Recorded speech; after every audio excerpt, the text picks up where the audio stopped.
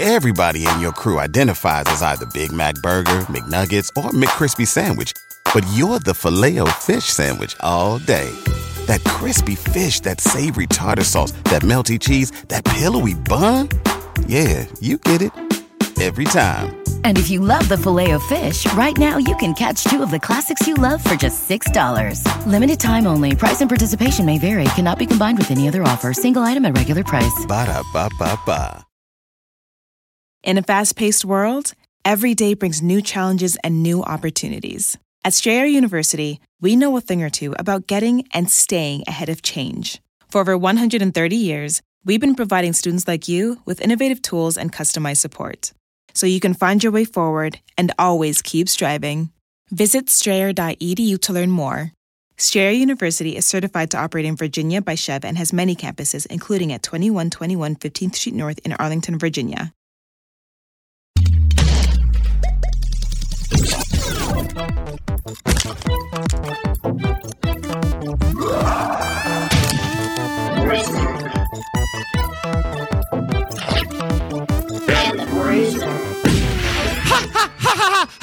Fuck you, wicked clouds. Whoop, whoop. What's up? It is time, whoop, whoop. Jake. You are in my house right now, Jake Young. Get it, son. I'm a hatchet-wielding fucking psychotic clown bruiser holding McNeely. And I am a 5-minute song in which someone just talks about killing pedophiles with a chainsaw. Fuck your rebel flag, Jake. I mean, I'm yes. coming for you, man. First of all, I have no rebel flag. And that is, listen, I'm sitting here in my ivory tower, drinking my brandy, and I like sophisticated music for ugly, weird nerds like Weezer, and They Might Be Giants, and maybe OAR. Let's throw OAR in there. Oh my God, how dare Jimmy you Buffett. invoke or? Are you kidding? By the way, that's frat boy horseshit. Or all right, fine. Medeski, Martin, and Wood. Whatever. How dare you? I'm not invited to the party, and I am seeking solace in more dignified weird nerd music. I'm listening to video game soundtracks and anime opening theme songs like a normal person, unlike you sick monster man, Holden. And today we have a very special guest. I'm so excited to get an expert in the field, humble among. Thank you so much for joining us today. What up, though? How's everybody doing tonight? It's an honor to be here, guys. Thank you for inviting me. Thank you very much. I was so glad, when Jake said he had that set up. I think it's important because I also feel like, kind of what I love about the whole Juggalo thing, too, is like there's not a ton of gatekeeping, at least in my opinion. Maybe you could let us in on if there is. There's a little bit of that. I mean, I don't have a tattoo or anything. This is the funny thing, though. All right, well, I'm so excited for this episode, bro. So I have never been to a show. Really? I've never been to a show, which is a huge regret of mine, especially with the recent news. Like, it's something you need to fix that. Let me tell you, man. fix that. And so we were talking a little bit before we got on about our history with ICP, and you said you were in and out a little bit, right? In and out. So I it kind of is hilariously aligns with like my relationship with pro wrestling in a lot of ways. Like, which is so funny because I feel like obviously we'll get into how ICP and pro wrestling are so connected. I got in around Great Malenko. I know it was pre Jackal Brothers. Is when I got in. So it was definitely on Great Malenko. And I even remember we have a school assembly and we were the theater kids. And it was my buddies at school that like let me in on it. And I started, listening to it. I remember on the Discman on school trips and shit with fucking Ringmaster blasting and shit. Hell yeah. And I remember we got to play the opening music for school assembly. So while all the kids in the whole school were walking into the theater for school assembly, which we did like once a week, my buddy had Great Malenko, the opening track, title track, play on repeat, and we were so scared the first time the song ended because we didn't know if it worked, the repeat, and if it hadn't worked, it goes right into some incredibly filthy raps. I'm trying to think. So luckily, that's pretty wild. You even got that track played, honestly, because I think feel like I know it is actually pretty PG now that I'm thinking about it, because it's just the laughter and the talking. It's part. Just sadistic. Yeah, it's just creepy and weird sounding, and it was so fun to watch kids. So wait, are you sure it would go into a filthy rap, or would it go into a 3-minute hastily improvised sketch where they talk about burritos? Cholito. And Violent J just says motherfucker in a weird, funny way. No, but yes, that would have been possible too if there was a if it was on random. Hocus Pocus, I think, right? Yeah, it goes into fucking Hocus Pocus, which is it's such a good album opener. But anyways, so at first, like, genuinely loved it, and then I feel like fell out of it. Even honestly, unfortunately, before Juggle Brothers came out, which now I feel like I so slept on that album. By the way, you're wearing the Juggle Brothers shirt, which is awesome.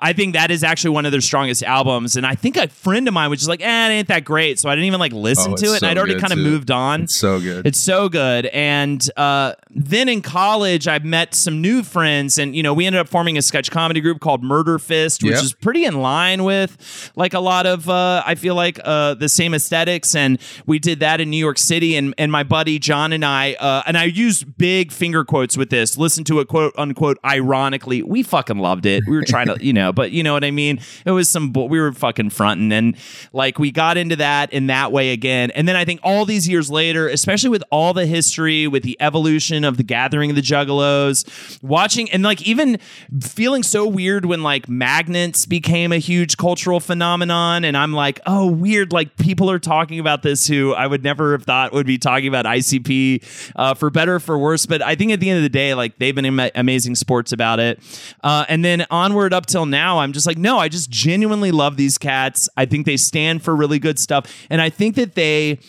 serve a real they serve a purpose in our society. I think that the whole subculture of juggalos, everybody needs community, and I know this is, of course, get ready for it, everybody needs a fucking family, and I love family. And I love shit like this, that music for the outcasts, music for the people who feel like they've been like shuffled aside, or that watch like pretty people on social media or television and stuff, and I'm just like, this is not me. Like, I don't, and I've always had issues with authority and things of that nature, and I've always been drawn to any type of music that pushes back and kind of goes against the grain in these ways. And so this whole week I've just had so much fun. Like I could literally watch, and you have kind of this endless hours of like gathering footage, and it just makes me want to go to one so bad, because I think I needed just one on sale, man. You thinking about going this year? I mean, I was looking at the ticket prices and stuff. Like, I'm not gonna lie. Now that I'm pushing 40, I'm like, I kind of need to live that RV life, I think. Y'all on the real, y'all should reach out and like, are you interested in performing? I would love to. Well, last podcast I'm not even joking. After this episode, I'm going to get so many jars of human feces flung at my fucking face. That one's all yours, Holden. I would. They're gonna tequila me so fast. I'm just gonna get Andrew WK'd up the fucking face. Marcus Parks, actually, I think they did look into it. I think they were, kind of our father podcast is Last Podcast on the Left. We're a part of the Last Podcast Network. I'm saying this to a humble among. All right, cool. Yeah, so I know. I'm a fan. I'm a fan, guy. Oh, hell yeah. So yeah. Marcus, he has definitely, I think, looked into it a little bit, and we've always talked about going at least. But yeah, I mean, I would absolutely do it. I think it would be super fun. And, sometimes they throw shit at you out of love, Jake. So it's like, it doesn't even have to be. Here's the thing. I think you guys would be so surprised. I think you guys would be so pleasantly surprised. You said you haven't been to a show, though. That's what I wanted to touch on. Yeah, I can't believe it's such a huge mark on me. I feel like I need to go see a show. With my history with the shit, I have a very similar history as you. I became a fan, Great Malenko, Amazing Jekyll Brothers era, about that same time.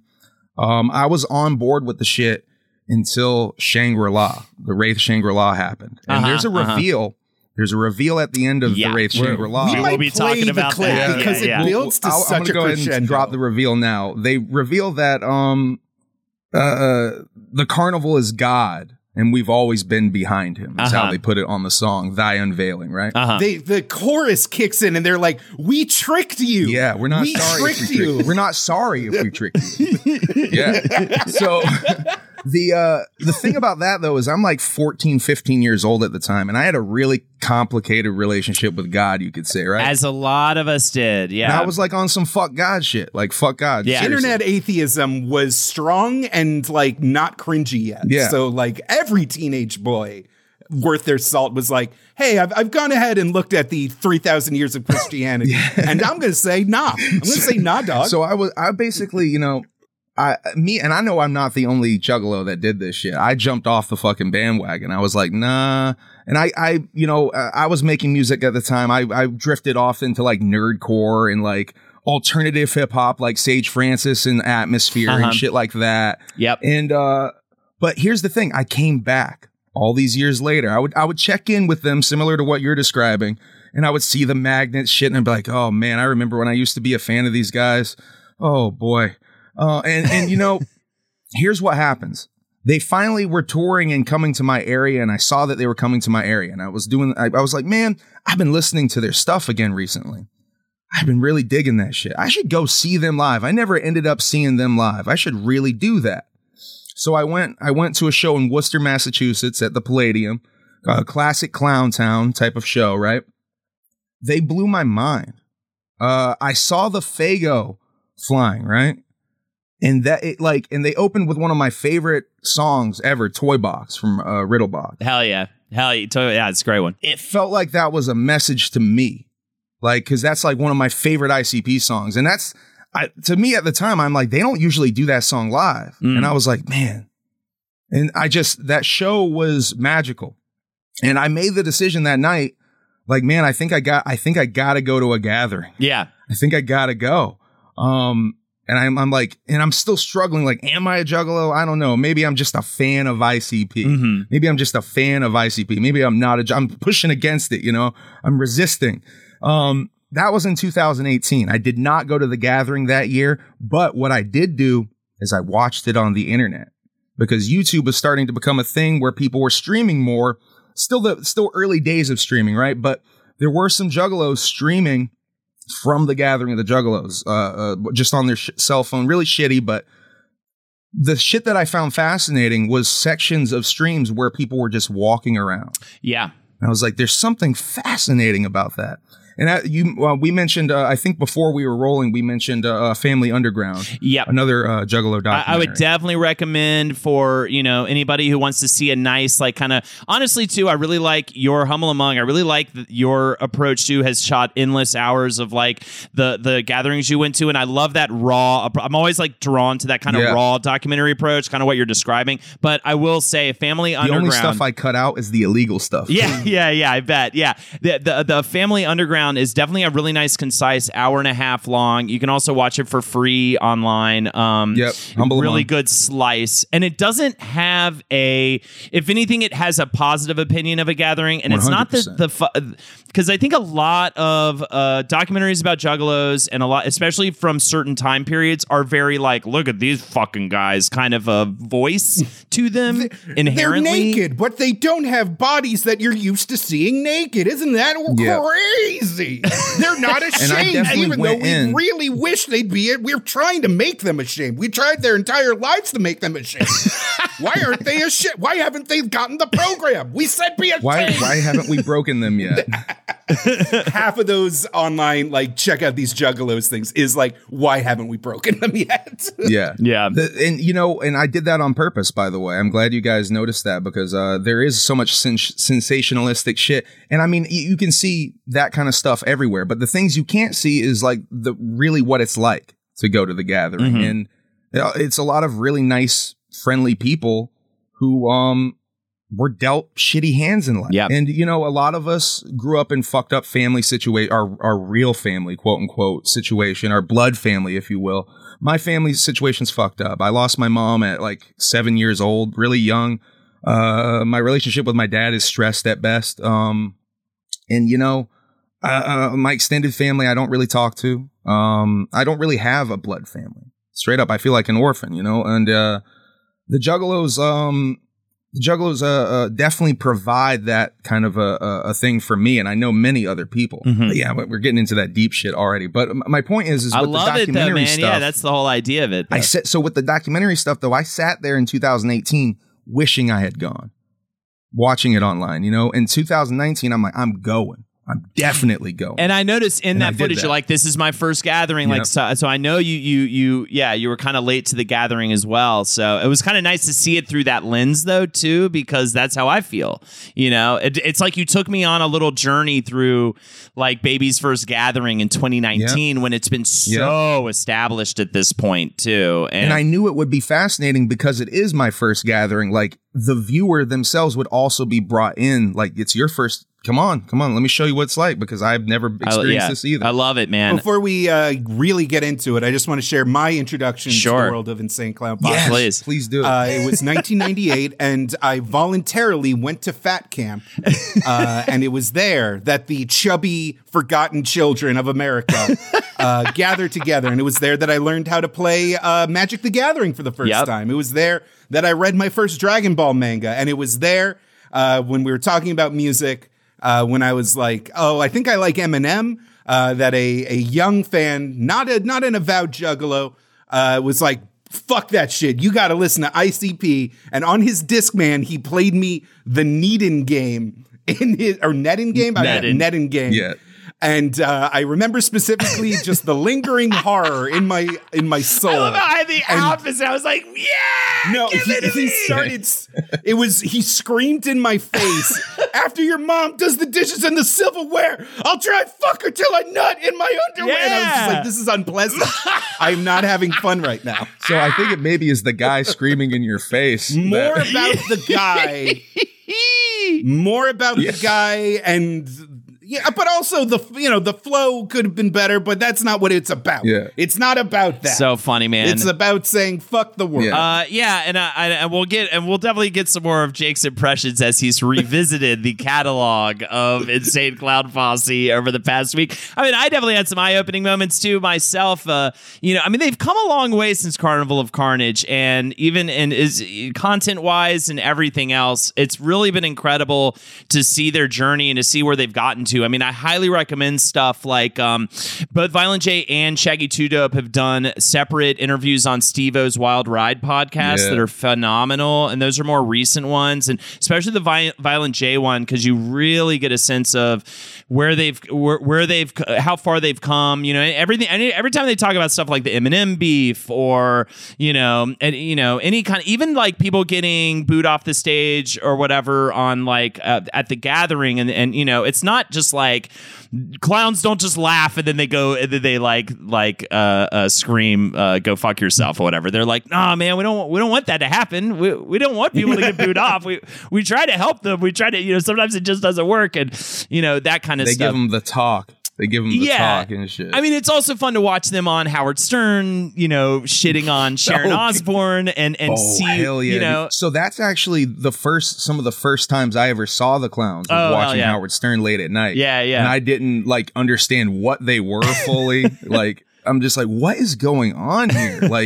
Like that, and seeing them on pro wrestling. Yeah. It was all like a mishmash of seeing them in different places, but not fully understanding them. They're bizarre. Yeah. When you first see them with the dreadlocks and the paint, they're bizarre. It's a lot to take in, especially when they're behaving the way they behave. Yes. Well, who hasn't wanted to deliver a fundamentally technically perfect drop kick to the back of Fred Durst?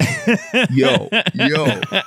The form was excellent. I feel like not a lot of people gave him enough credit for just so much with that. I didn't even rewatch that. There's so much going on in their history, because that's the other thing, by the way. Man, it really sucks for us when somebody has a 3 decades long history that we decide to cover. Coming up on 4. Shit, dude. It's a lot. It is so much. All right, which means we got to get into it. We have so much to cover. This is going to be a long one. Let's go. Everybody in your crew identifies as either Big Mac Burger, McNuggets, or McCrispy Sandwich. But you're the Filet-O-Fish Sandwich all day.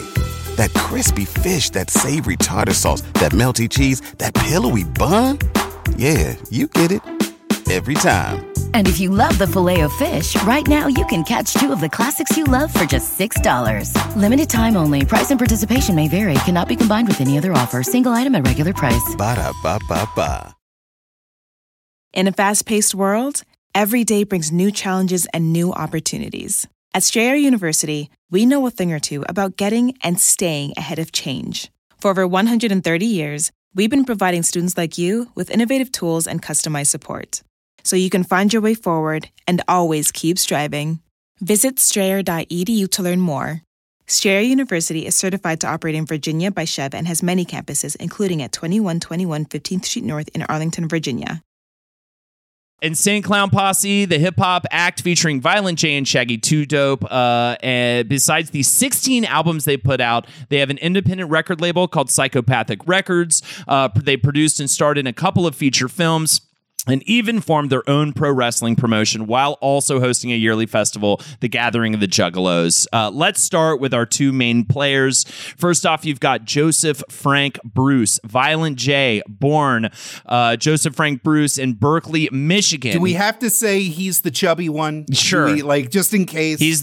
Yeah, exactly. He's the chubby one. He's the youngest of 3 in the household.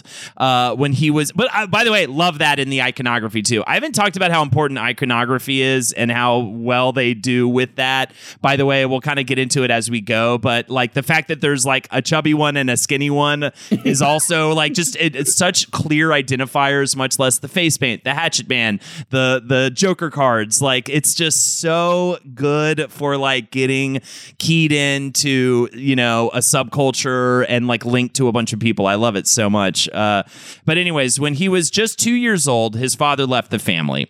The only memory he has of his dad is when he threw a TV set at his mother during an argument, and she actually had to pull Violent J out of the way so that he didn't get hit by the television. Violent J said the last thing they did together was to pull all the money out of their joint bank account so they could divide it up and go their separate ways. Going out to the driveway, Rick suddenly grabbed all the money from my mom's hands, jumped in his homie's car, and just took off. That was the last my ma ever seen of him. He never paid for no child support or nothing. My mom was just left assed out. That's why if I ever meet my real dad again nowadays, I have no choice but to whip his ass. That, I believe, is also, by the way, from Behind the Paint, which is a fantastic autobiography put out that is not in print, and I'm so bummed out. So if anybody has a hard copy, it is in print. It is in print. Okay. How do you get it? Psychopathicvault.com. Psychopathicvault.com. Okay, it's just not on Amazon. Hell no, you can't so get that lazy. on Amazon. No. Yeah. It's also available to borrow on the Internet Archive. Oh, there you go. Let me give you a pro tip too. Go to YouTube and check out that audiobook version because he reads it. And he adds all this extra shit. Oh, cool. That is so funny. Awesome. 100% recommend it just for shits and giggles. It is so long, just without added commentary. It's like 600 pages, a thick ass book. I want to say it's like 20 something hours. Yeah, that's fucking rad. I want to say it's something like that. So yeah, they were of course very poor. Berkeley was a decent suburb of Detroit. Violent J did have a lot of fun as a kid. He essentially just talks. He was a latchkey kid. His mom worked at a janitor at a nearby church, and she did the night shift a lot. So kids out at night, fucking around. I mean, he said essentially until you hit middle school and people started caring about what clothes you were wearing and stuff like that, like you don't know because you're just a kid. So he speaks pretty kindly about like his earlier years, but obviously that changes as he gets older. But still, also obviously everything with his dad. I mean, a spoiler alert for both of these guys: they came out of hell. They lived in shit. They are the thing, you know. Like they definitely didn't have. There's no surprising story here of like, well, actually, Shaggy 2 Dope went to private school, you know what I mean, or whatever. An important story from childhood happened when Violent J was 7 years old, and he and his brother caught a butterfly that they thought was really beautiful. They kept the creature with them overnight to release the next day. However, the butterfly died before they were able to. And since then, every ICP album and EP is, quote, dedicated to the butterfly. Yeah. Joseph William Utzler, Shaggy 2 Dope. He also grew up in and around the Detroit area and lands in Oak Park, a suburb of Detroit, for elementary school years. Shaggy's dad stuck around just a little bit longer. longer. He abandoned the family at 9 years old, and his mother managed a Taco Bell. He described his parents as, quote, big-time hippies, and John had an older brother he was very close with, also named John, along with a half-brother, several stepbrothers, big family. Though his mother played a lot of Bob Seger, the Beatles, Queen, and Motown growing up, Two Dope really turned to Run DMC as his major childhood influence, along with many other early rap acts, especially local ones. And he taught himself how to scratch records in the 5th grade after hearing the Herbie Hancock song Rocket. Oh. So that was kind of interesting. So, yeah, let's get into Inner City Posse, the first incarnation before they moved over. I just want to acknowledge Shaggy 2 Dope. He's the artist of like most of the Joker cards, if I'm not mistaken, right? Yeah. That's fucking great. He does at least, nowadays, he does the initial sketches, from what I understand, and this other guy, Tom Wood, kind of polishes them up and finalizes them. Cool. They like amazing savant, like graphic design, character design. There's such compelling iconography. Ringmaster, Riddlebox. I mean, Carnival Carnage too. People still have Carnival Carnage shirts they rock. You're wearing Jekyll Brothers, Great Malenko. And I've there's so many Wraith like tattoos and stuff. Mm-hmm. I mean, you can just so hang your hat on these images as a way to represent and also bring you in, especially to, and we'll get into how they learned so much from pro wrestling and applied it to hip hop. It was so smart of them, but really having these really splashy images hit you in the face, because even just from experience, like as a kid, I was immediately on board, especially when it was like Great Malenko was the last album they had put out. That was the 4th Joker card. So to have my friend be like, there's 6 Joker cards. Mm-hmm. And when the 6th Joker card comes out, it's going to be the apocalypse, is what he told me. And I was like, what? And like hearing that I'm in the comic books. I'm in, and at that time the it was end will consume us all. That's right? How they put it in the booklet. Yeah. And it was the end will consume us all. And like, I remember my fat camp friend bringing that up. Yeah. He was very into the apocalyptic forebodings of the Insane Clown Posse. But think about that time, like in comic books and shit, you had all the hologram variants and all this very like strong imagery and things hitting you. Like it just was so right in line with that. And I'm like, I got to collect all of them. I mean, it's the apocalypse, so I have to get them all. You know what I mean? So Joe meets Joey in 1989 after his mother moves him to Oak Park. They share a love of pro wrestling, and together with Joey's brother John and their friend Lacey, they would hold backyard wrestling matches. And they also get way into hip-hop at this time. There are new acts like Third Base, Beastie Boys, and NWA hitting the scene, gangster rap especially, with like everything NWA and after. And after getting frustrated with the politics of amateur pro wrestling, they turn to music. Do you guys know anything about like what they were wrestling, like the their gimmicks, their gimmicks or anything when they were doing amateur wrestling? Yeah, so like Jay's gimmick was something called Hector Hatchet. You can actually check this out. Oh, There's okay. some footage that Shaggy just showed on the Shaggy Show a couple of weeks back of Hector Hatchet wrestling locally in Detroit. I think it's Ringmaster era footage.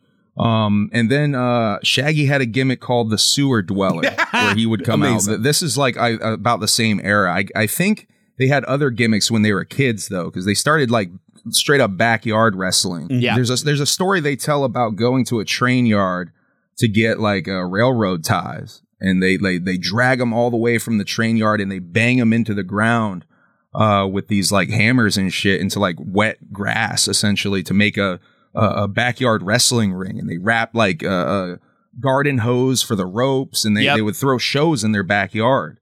I think White Tiger. I think White Tiger was one of Shaggy's gimmicks from back then. Jump Steady, his Violent J's brother, was involved more with the pro wrestling stuff back then. I think he had a couple of gimmicks. But it was just all the kids in the neighborhood would essentially just kind of like throw on these wrestling shows in Jay's backyard. I mean, if you want to get deeper into the lore, obviously the canonical tome is Backyard Wrestling 2, There Goes the Neighborhood for the PlayStation 2, which I hear is a very decent wrestling game. Both of them are supposed to be great. I think an important element of them at this time, though, to remember is like, this wasn't just kids fucking around. Like, this wasn't just their hobby. They knew they were going to be pro wrestlers. they knew deep in their soul. And that's why, like, school, they were like, fuck school, because they were in class. They were like, how does this apply to pro wrestling? All I want to do is be a pro wrestler. That's it, period. So what is the point of learning trigonometry? You know what I mean? Like, it is just doesn't apply. You know, and of course they, at least Violent J at least drops out of school, right? Or I think they both, right? They both dropped out. Yeah, they both are dropped and out. Essentially the only reason why they end up turning away from pro wrestling is like just the politics and everything. Yeah. Something that they would actually come back into contact with when they got to do stuff on now WWE, but at the time it was WWF. They remember kind of re-entering the locker room at first and just getting that shade, you know what I mean? Like that little kind of turned shoulder on them, you know, because like they just weren't like up in the hierarchy and stuff. And so it definitely was like a thing for them, and kind of the start of their rebelling against whatever the industry is at the time, which is hilarious that like the industry in this case is amateur pro wrestling circuit, like barely an industry, but they're like, fuck this, we got to figure out our own thing. So Joseph Bruce, aka Violent J's first rap handle was Jagged Joe. Joey Utzler, aka Shaggy 2 Dope, started out as Kangol Joe, and his brother in the crew was Master J. As the JJ Boys, they released their first single, Party at the Top of the Hill. And together they form the Inner City Posse, a gangster rap crew. And in 1990, they record Intelligence and Violence with the rapper D Lyrical, whom Violent J apparently didn't like D Lyrical, but he had a karaoke machine. And in order to drop an album, they needed that karaoke machine. So they just kind of dealt with the guy. Fun fact, D Lyrical still is hanging around the Gathering. Oh, really? He's still, I met D Lyrical in 2019, and I wish I could tell that story, man. But it's so lit. It's like when you go to the sci-fi convention and there's like a weird old guy who was just like an extra in Star Trek the original series, and he's like, "That's right, I was there. I was there. Who wants an autograph?" Shouts out to D Lyrical. You're more on the money than you realize. But shouts out to D Lyrical anyway. That's awesome. By this time, Joseph Bruce was now Violent J. Joseph Utzler is 2 Dope. He had Shaggy to it a little later, and with his brother under the moniker hilariously of John Kick Jazz. They also had sounds like the best indie game that hasn't been made yet. Yeah, totally. They also had another member, John Rode, as Kid Villain. And they did at this time enjoy doing the crimes. They were definitely like embracing the gangster rap thing and also getting into, you know, petty theft and things like that. And that meant Donnie Brooks down at the old 5 and Dime. Yeah, this meant stints in prison, but eventually they do start gigging in nightclubs, and you know they market themselves as a real gang, not just rappers. During this phase, which is kind of hilarious if you know what happens with them later with the FBI, we're definitely going to talk about that when we get there. But they were kind of like, yeah, we're the real deal and everything, and following suit. And then they recorded an EP titled Basement Cuts and sold it around themselves with another EP that followed titled Dog Beats. And this is shit you can get on YouTube. Some of it's even on Spotify. If you scroll all the way down past Carnival of Carnage, you can find it. I think Intelligence and Violence and all that stuff is even on streaming. I think all that stuff's on streaming these days. Yeah, it's crazy. So you can get all that rudimentary stuff, and it's definitely pre-ICP. It's them trying to just be straight up gangster rap. And this is the early 90s too. Yeah. So like some of this is in the 80s. Jesus. Yeah, because I was about to say, now it's 1991 and Kid Villain drops from the group. They managed to land a manager at this time, the owner of the record store Hot Hits. His name is Alex Abyss, and Alex will later establish Psychopathic Records for them. The Gangster Rap Association came, of course, with several problems. Since it was a big genre at the time of rap, they had trouble sticking out. And at the same time, also, as they're getting more popular, other real gangs are like coming after them and shit, you know?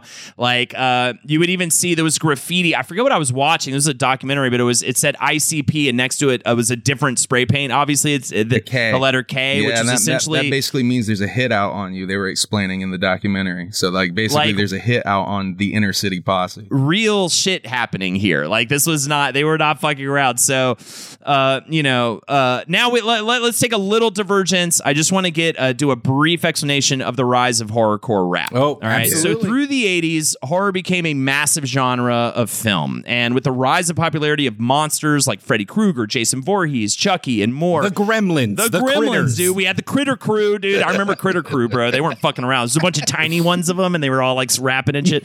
You even had DJ Jazzy Jeff and the Fresh Prince releasing A Nightmare on My Street. The Fat Boys put out Are You Ready for Freddy for the movie Nightmare on Elm Street 4, The Dream Master, my personal favorite in the series, in 88. Cool Keith actually claims he invented horrorcore with his debut solo album Dr. Octagon Ecologist in 1996, one of my favorite rap albums actually of all time. The term was first used, though, in the group KMC's 1991 album, Three Men with the Power of 10. They apparently used the phrase horrorcore. And now we're going to talk about Esham. Esham was a rapper out of Detroit who grew up listening to Run DMC as well as Ozzy, and mixed with the effect of the crack epidemic on Detroit, had him and his people referring to the city streets and at that time as hell. His first album, Boomin' Words from Hell, dropped in 1989, and he rapped a lot about the devil and a lot about the shit that was going on in the street, and it had a metal edge to it. And all of that made it really difficult for him at that time to gain a fan base, but it was also completely like busting the doors off of what would become horrorcore rap. And Violent J meets Esham in 1991, and he's like one of the people who was like, dude, I love your shit. Mm-hmm. Everybody in your crew identifies as either Big Mac Burger, McNuggets, or McCrispy Sandwich, but you're the Filet-O-Fish Sandwich all day. That crispy fish, that savory tartar sauce, that melty cheese, that pillowy bun. Yeah, you get it. Every time. And if you love the Filet-O-Fish, right now you can catch two of the classics you love for just $6. Limited time only. Price and participation may vary. Cannot be combined with any other offer. Single item at regular price. Ba-da-ba-ba-ba. In a fast-paced world, every day brings new challenges and new opportunities. At Strayer University, we know a thing or two about getting and staying ahead of change. For over 130 years, we've been providing students like you with innovative tools and customized support, so you can find your way forward and always keep striving. Visit strayer.edu to learn more. Strayer University is certified to operate in Virginia by Chev and has many campuses, including at 2121 15th Street North in Arlington, Virginia.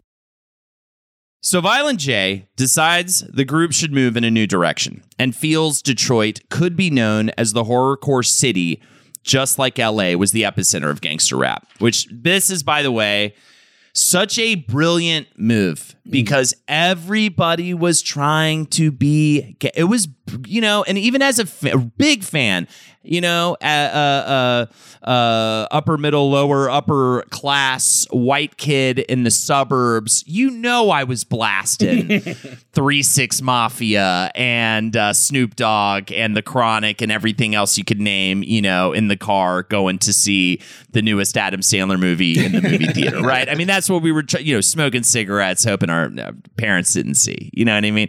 But even I would admit, like, wow, this is all kind of starting to be a little samey, you know what I mean? And they were so smart to try to stick out and stretch out in a different way and seeing what Esham was doing and everything. And so they, first of all, they want to change names to mark this change in direction for the group. But Shaggy 2 Dope suggests maybe we should keep the ICP initials because we don't want people to think we like went away or whatever. We want to like stick with that. Keep a sense of continuity. A little sense of continuity. And Violent J is the one who pushes them towards the clown thing because he starts having dreams of a clown running around Delray with a hatchet, and so they decide to don the clown paint for appearances. And then Jay had another dream, like literally, like I believe the night they came up with all this, he went home, had this dream that involved, quote, spirits in a traveling carnival, end quote, which led to the Dark Carnival mythology. He talks about it being a clown. He talks about it being the literal Carnival of Carnage clown dropping Joker cards. That's the dream. Wow. That's how he speaks about it. So that's awesome. There's like a bunch of different versions of this origin story, though. Because there's like, they had a hype man who did like a clown gimmick that was like popping off at live shows. The clown on the cover of Dog Beats is that hype man. There's a clown hanging upside down on Dog Beats. That's also the origin of it. Gotcha. In United States of Insanity, they claimed that like they just had Halloween clown wigs at one of their shows, and they put it on as a goof. Yeah, I think that was part of the hype man thing. Okay. I think that was like they were rocking those clown wigs, the hype man guy. But the hype man was getting more over than they were. They noticed. The hype man would come out and everyone would love him because he would be doing all and so they were definitely paying attention to that the theatrics were getting over. Well, totally. And I love, all right, so I have this great quote from Violent J talking about the whole Detroit music scene and gimmicks and pro wrestling. So here it is. This is from Violent J. When you look at us with clown paint, very strange indeed, right? Mm-hmm. But when we came up, Detroit rap was very much like the WWF. There were very defined characters. That was a big thing in Detroit. When I look at the history of Detroit music, I see a lot of that too. Kiss wasn't from Detroit, but this is one of the cities that popped for them. Same thing with Alice Cooper, who was featured on Great Malenko. This is one of the cities that really popped for him. When we came up, Detroit had Isham, who was coming out on stage in a coffin. He had a big 666 on his shirt and rapped about the devil, and we were terrified of him. We were like, fuck, is he really like that? And then you had the polar opposite. You had Kid Rock riding a tractor in his video with a cowboy hat on and some overalls. Who was doing that back then? Nobody. You had a group called Detroit's Most Wanted, and they used to dress up like mafia guys. Detroit rap had characters, gimmicks. The whole face paint thing made a lot more sense in Detroit than it did elsewhere. Detroit was about characters, something you could make a comic book or an action figure about. That was very much part of his swag. It was very much part of his character. I tell rappers that a lot. Have things about you that I can recognize right away. And I feel like gangster rap was the opposite. It had a very specific uniform with like the flannel and the like white t-shirt and like the do-rag or the bandana or whatever and the jeans. No, it was your authenticity. Mm-hmm. It was the idea that there was no character, right. That you are getting a direct pipeline to a lived, extreme, romanticized experience that, like, if everybody's doing it, it all just becomes kind of mushed together. Right. You know, and I love that Danny Brown does a verse for them later on in life, but like, that's the kind of acts that come out of Detroit. They pop in these really fun, unique ways. Like, there's no one out there like Danny Brown, you know? Shouts out Danny Brown. I love that. Yeah, he's awesome. Yeah, he's great. I actually met Danny cool. in 2021. Right before he had his meltdown on stage at the gathering. Oh my God. That's a whole thing in itself. Yeah. And I love this about them too. Their first album as Clowns is titled Carnival of Carnage and is released in 1992. And all that shit is just immediately there. Like their entire aesthetic. I mean, I think their sound has improved. I think their flows have improved. And some of the content too. I mean, there's some really unfortunate tracks on that album. Some stuff that does not age well. Very pro beating women on that Black album. In Your Eyes Black and Eyes is rough, man. But one thing that has maintained this whole time with Your Rebel Flag, I mean, that track holds up like a motherfucker. Like, I think that is I was listening to that going to Trader Joe's to get some groceries for my baby. I was blasting that song and fucking feeling it and pissed off because the fucking traffic in the parking lot was too full of cars and everybody was making me angry and I was just screaming that. It was so fun. I will say, too, at this point, John Kick Jazz has verses on 6 of the songs on the album. He ends up quitting the group just before the album's release. It was one of those. It was taking too much of his time away. He wasn't as invested, all that kind of stuff. And they also tactically got a couple of guests on the album, Isham and Kid Rock. Mm-hmm. Violent J said, in Detroit, we were trying to get a record store chain called Harmony House to carry our product. Harmony House had 33 stores. If you got Harmony House to pick you up, it was a big deal. That distributed you everywhere through Michigan instead of just the mom and pops. To get with Harmony House, we did a track with a guy named Isham, who was really big in Detroit, and Kid Rock, who was really big also in Detroit. But us getting those guys on our album, that automatically propelled us into Harmony House. Harmony House said, if you got Isham and Kid Rock, then it must be something on that level. So they accepted our first album. And this is going to be one of the first times they use incredible ingenuity to like break out and get their shit out there and sold. The amount of hustle cannot be denied because like just there's a story where they talk about in the early days, they were talking to another like hip hop act and they were like, oh, how many albums did you sell? And the act they were talking to was like, oh, we sold like 8,500. And they were like, oh no. We've only sold like 17. We only sold 17. Oh, God. And so they just went ahead and hustled their ass off to meet that number, even though the first guys just lied their asses off to make them feel bad. multiple accounts of Violent J just flat out seducing the girls behind the Kinko's counter to get free copies to get all their flyers. I think they were all doing that gimmick, though. I think they were all dating Kinko's girls. All the Kinko's girls just getting their hearts broken for those flyers and leaflets. For that key, for that copy key. Yeah. It should also be noted that they had Mikey Clark, who is a legendary producer already at this time, based out of the Detroit scene. That, carnival organ, metal guitar riff, mixed and had also worked with Esham at that point. Yep. He had also recorded Esham's first album. That was a little gateway into working with Mikey Clark was the association there. That's how they met him. Because they saw Mike's name on Esham's album. Yeah. And they were like, let's go to that guy. I don't know how often Mikey Clark's name will come up, but he was a producer during basically the entire of this ascendant period for them. He's since worked with a bunch of acts. He's worked with Kid Rock for a long time. And he did in fact produce one of my least favorite songs of all time. Goddamn. Oh, God, what was the name of that thing? All Summer Long. All Summer Long. I hate funny story. Kid Rock's All Summer Long. Want to hear a funny story? Yes. Yeah. That beat was for Violent J. What? Yeah. All right. Listen, first of all, the cynicism of taking the riff from Werewolves of London and Sweet Home Alabama, already you're on thin ground because that's just... You're just taking it's like if I mixed Coke and Pepsi and I was like, I made a new cola. Isn't it great? You're just like, no, that's already two of the most popular drinks that have ever been produced.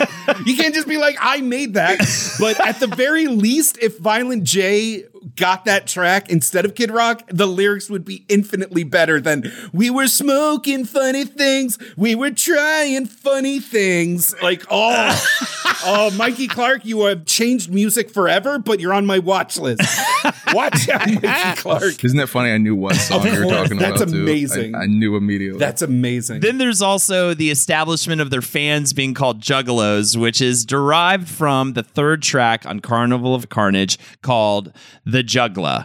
This prompted Violent J to address the audience as Juggalos during a 1993 concert, and the rest is history. Apparently, the response was just huge to that, and then that's where we got it from. Because they would do this Daz effects, Juggalo, in kind of flipping the words thing. They would do that a lot on their old rhymes, and that I think he says Juggalo in Juggalo. If you listen to it, he's flipping the rhymes, and he says Juggalo, Juggalin, Juggalo, something like that. And it's sampled on What is a Juggalo, I think, in the very beginning. And if you really need the full rundown of what a Juggalo is, I have a great track for you. It is on Great Malenko, and it's called What is a Juggalo? And it's one of my favorite tracks of theirs, actually. And what is a Juggalo? Oh, my God. He gets butt naked and... Great. I'm trying to remember. Puts a weave in his nut hair. Yeah, he puts a weave in his nut hair. I know that. He does that. He gets too drunk and he starts hugging people. Then he gets to a fight. Like a drunk bitch. Yeah, and then he gets to a fight. Then he starts hugging again. I think that's another one. It's great, man. I love it. What a delightful kind of person to be. By the way, I wanted to come back to we briefly mentioned, but it needs a little bit more unpacking. There is a heavy dose of misogyny and homophobic lyrics in these early albums, and I would at least like to say the guys have really walked this back a lot in more recent years, especially Violent J. Violent J is definitely talked about this a couple of different times. Oh yeah, I think there was an article that came out about it where he talked to an interviewer about it. He's directly talked about it on streams and interviews before too. He's his kids really got on him about that stuff. I really appreciate what he has to say and his takes on it. Here's a really good fat quote. We'll get this out of the way right now from Violent J.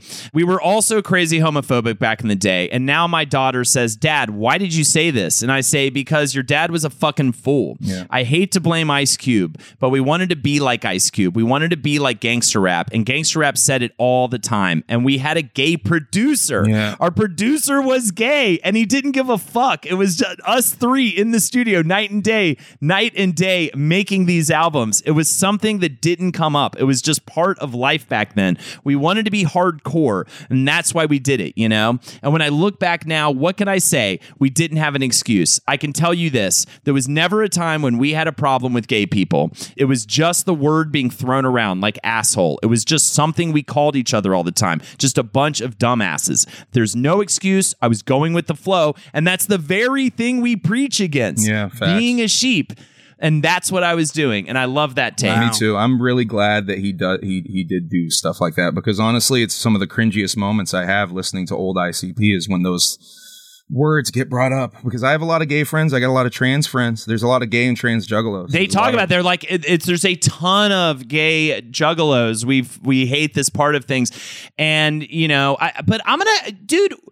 We're a high school kid listening to gangster rap. I mean, dude, there's so much shit on, Death Row Records that is so terrible towards women, homophobia. Obviously, Eminem it's been a huge issue for me enjoying his music, especially going back to his like early albums. No matter how good those flows are, it's like it's tough, man. And I'm glad that they've reckoned with it in a way that I feel like other artists have not. Especially rappers. Yeah. Not a lot of you don't find a lot of rappers talking about that stuff. It's almost like there's not a lot of huge issue in that community with homophobia. But with their second album, Ringmaster, the duo established the concept of the 6 Joker cards that will lead to something big. The Ringmaster, the overseer of the Carnival of Carnage. He's the one of the group, the entities that judge whether a soul goes to heaven or hell. And the card acts as a warning to not turn one's back on basic morals throughout life. Bruce says that they, quote, wanted to make a statement to direct our energy. We wanted to mix comedy and horror and hold it up like a mirror to a city full of gangsters and scrubs like us. Also, and I forgot to also mention, kind of talking about that stuff, I think we'll get to a quote later actually about it, how they were like, we talked about all this fucked up shit so that we could like bring everybody in, and then we could start like trying to get good messages across. But you can't just show up and be like, hey kids, God is great, you know what I mean, and like have anybody be like go with you on that at all. So this is continuing my villain arc on the podcast. Please. Is a lot of the morality, especially in these early albums, is like, it's the same instinct of like a dad on Facebook when there's like a crime report and he's like, oh, if I saw that bad guy, I would like kidnap him and keep him in my shed and I'd like rip his nipples off. And it's like, if you're there's something in the psyche that it's like, well, I recognize this deep need for violence and cruelty, and I know that's weird and unacceptable. So if I just name a thing everybody agrees is bad, I can go hog wild, like hog shit all over it. So it's always just like, I'm gonna fucking split the wig, and then I'm gonna pull the teeth out, and then I'm gonna shove a hot poker now we're talking, and Jake. Wiggle it about. You gotta lay some tracks down, Jake. Yeah, spit that shit. But I'm talking about a wife beater. It's cool. I was talking about a wife beater. It's like my impression of a lot of that. Welcome to the House of Horrors, and, Jake. This is something I talk about a lot, honestly, because it's like on the surface level, a lot of people might only hear that part, might only hear. I hate it. I hate it when the wig splitting and the ripping the teeth out, but they might miss the fact that it's a bigot that's happening too. They might miss that part, and they might have a false idea of what these clowns are. And I don't think ICP necessarily cares or minds that misunderstanding happened. Yeah. In fact, I think they lean into it sometimes. Yeah. On purpose. Yeah, totally. Also, by the way, in 1994, they put on their first Hallowicked concert, an annual Halloween live show that is probably only seconded by the Gathering of the Juggalos in terms of must-see yearly events for fans. And also during the tour, more importantly, Violent J and Shaggy 2 Dope, they started keeping the budget soda Faygo on stage with them. As they had referenced it multiple times in their songs. So they say that they've been doing that every show. Every show they've had a Faygo there, but it was one show in particular where the crowd did something that pissed Jay off, and he shook it up and sprayed it at him because and they loved it. And so they're like, well, fuck, we're doing that every fucking show, I guess, because that was awesome. And now it's so aggressive just watching. And once again, that's similar to the clown, though. Yeah. It's similar to the clown on stage. And them noticing, oh, that theatric got over. Let's just do that. Yeah. Let's just do that. They follow the success in a way that is really, really smart. Like they... that's kind of the whole thing with their MO, and I love characters like this, where I think their whole rep is like, these are like high school dropout, white trash goobers who are dressed up as clowns. And then you look at their strategy, and you look at how they've not only stayed relevant, but continue to expand their empire year after year after year. And you're like, holy shit, these guys are fucking brilliant. Like, this is, they're always on the fucking, on the rise, and they never slow down down, it seems like. And speaking of which, in 1995, ICP signs with Jive Records subsidiary Battery Records, which was meant to be their first national release, a big step up for the group. And this resulted in Riddlebox, which pushed them more and more into the realm of theatricality in the music and the skits on the album. And this album is also the first to include Legs Diamond, also known as Richard Morel, who was a guitarist for a Detroit rock outfit called Coup Detroit, and he contributed guitar and vocals to multiple ICP albums, starting with this one.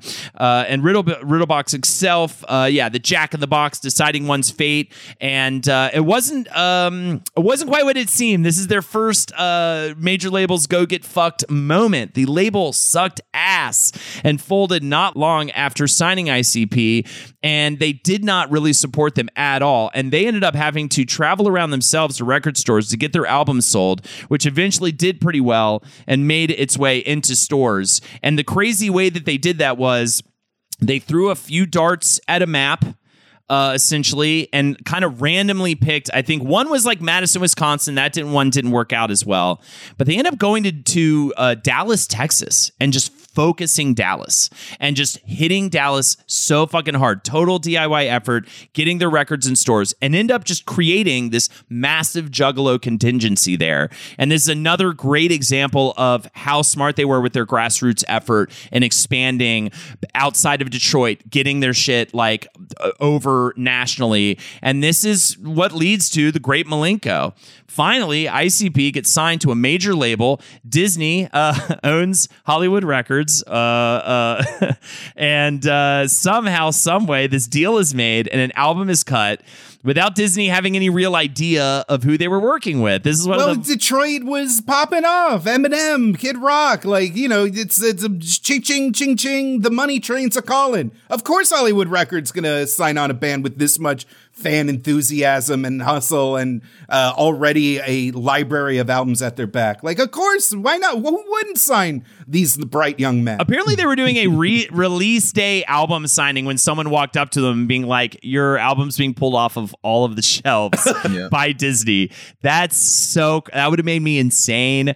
Great Malenko gets pulled. The ICP manager, Alex Abbas, said, I think Disney is bowing to pressure from the Southern Baptists. All of a sudden, they had a change in taking the moral high ground. They pulled the record. They canceled our 25-city tour. And Hollywood Records released a following statement. Are you sure it wasn't PETA that heard the song Chicken Huntin' and completely misunderstood the lyrics? That was a thing. People weirdly misunderstood Chicken Huntin', thinking it was like a racist song, animal cruelty, or an animal, or something like that. When it was, I think that was a thing. I remember that. Also, by the way, if you want to make a middle school kid really want to listen to an album, tell them that Disney pulled it from shelves. That's really gonna make me go out and buy the album for Alex, sure. It's so funny you have a quote from Alex too from that because Alex definitely understood that, okay, well, this is a bad thing, but let me turn this into a good thing. Yeah. That was when Alex started banging the PR drums. Hell yeah. On that shit. Yeah. And that's honestly probably the first time I think I saw their faces was when that MTV shit broke. I think that might have been the first time I saw their faces. And it was interesting because they had already made some changes to the album, which in hindsight was something they actively fought against and hated whenever anyone would ask them to alter anything. So they'd already that Ned Game song, that was one of the songs they wanted to take off. Ned Game, Boogie Woogie Woo, which is the number 2 most popular song on Spotify, I believe, in that top 10. Some of their biggest hits off of that album were Disney tried to remove. And I think Hallelujah. I think the Hallelujah as well. The song about crooked preachers. Yeah.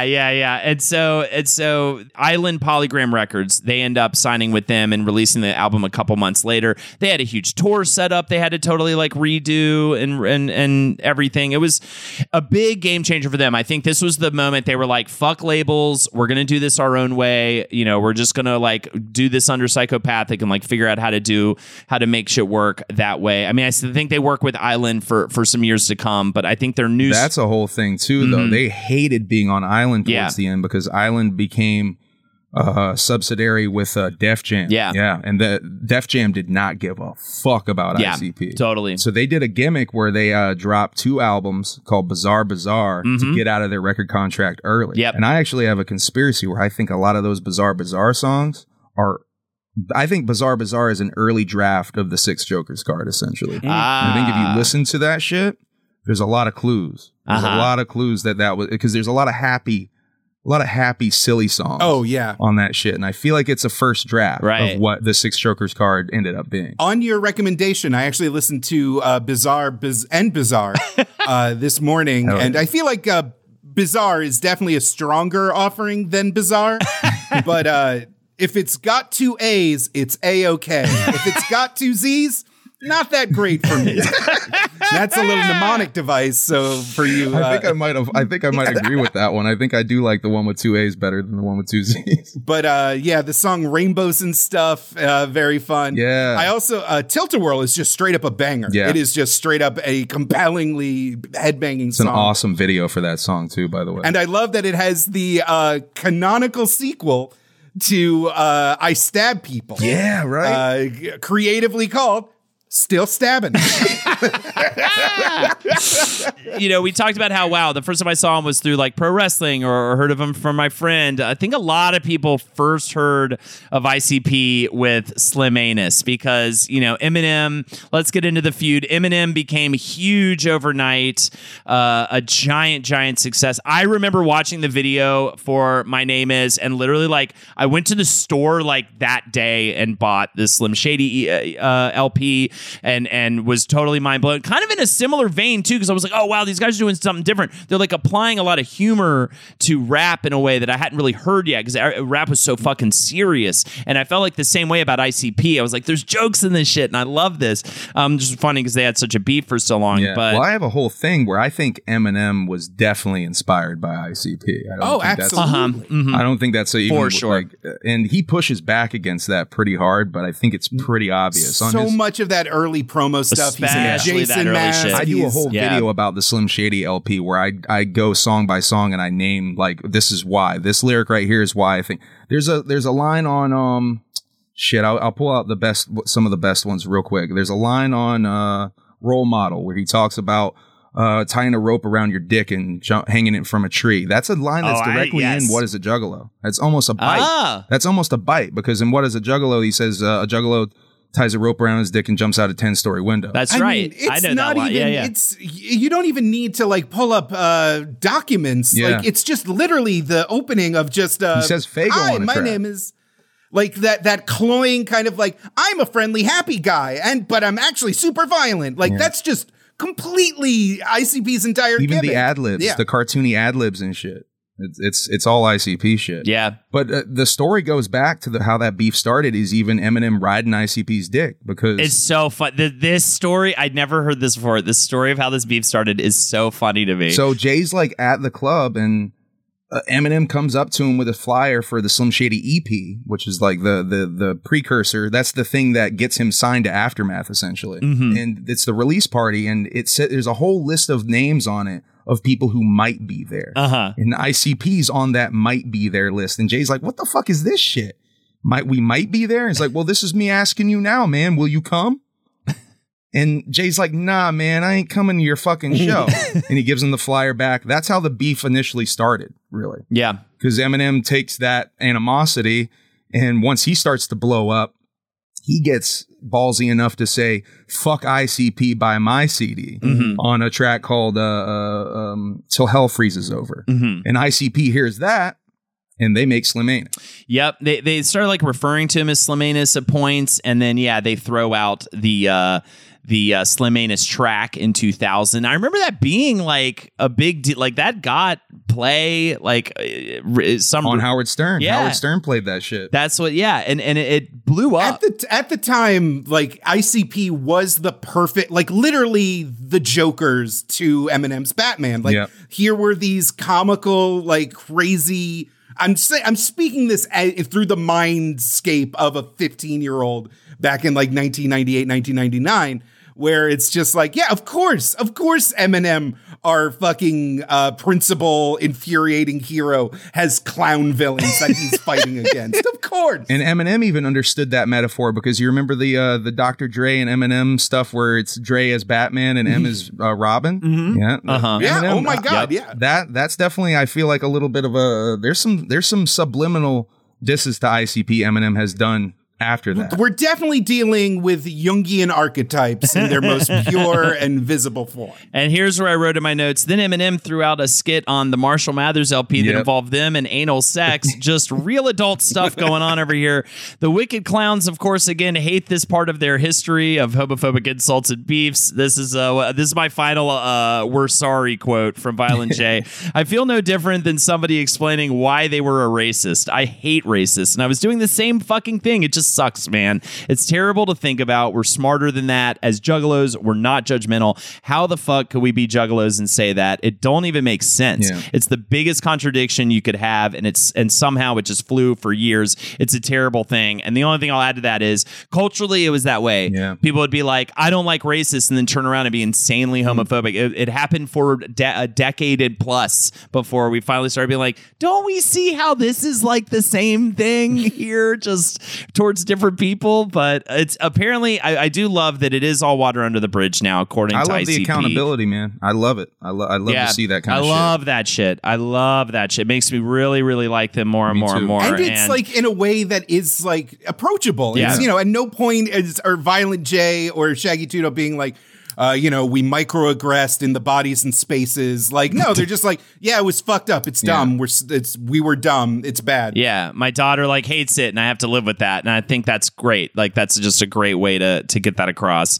And I haven't even gotten into my absolute love of, I believe it's Shaggy Two Dope's daughter's furrydom and his support of that. Jay's. You're talking about the furry thing, right? It's Jay. It's Violent Jay's has a furry child. That was a phase, by the way. That was definitely a phase. She's long out of but that. It was so cool when he went with them to the furry convention. It definitely is fresh that he's such a supportive father that he got his own suit made. Like, that's crazy. Agreed. I just love that. I really, really, really was great, and it makes so much sense. I'm like, yeah, we fucking dress up as clowns, and they raised public awareness about fucking snakes selling shitty fursuits. Yes, I love that PSA for shitty fursuit sellers.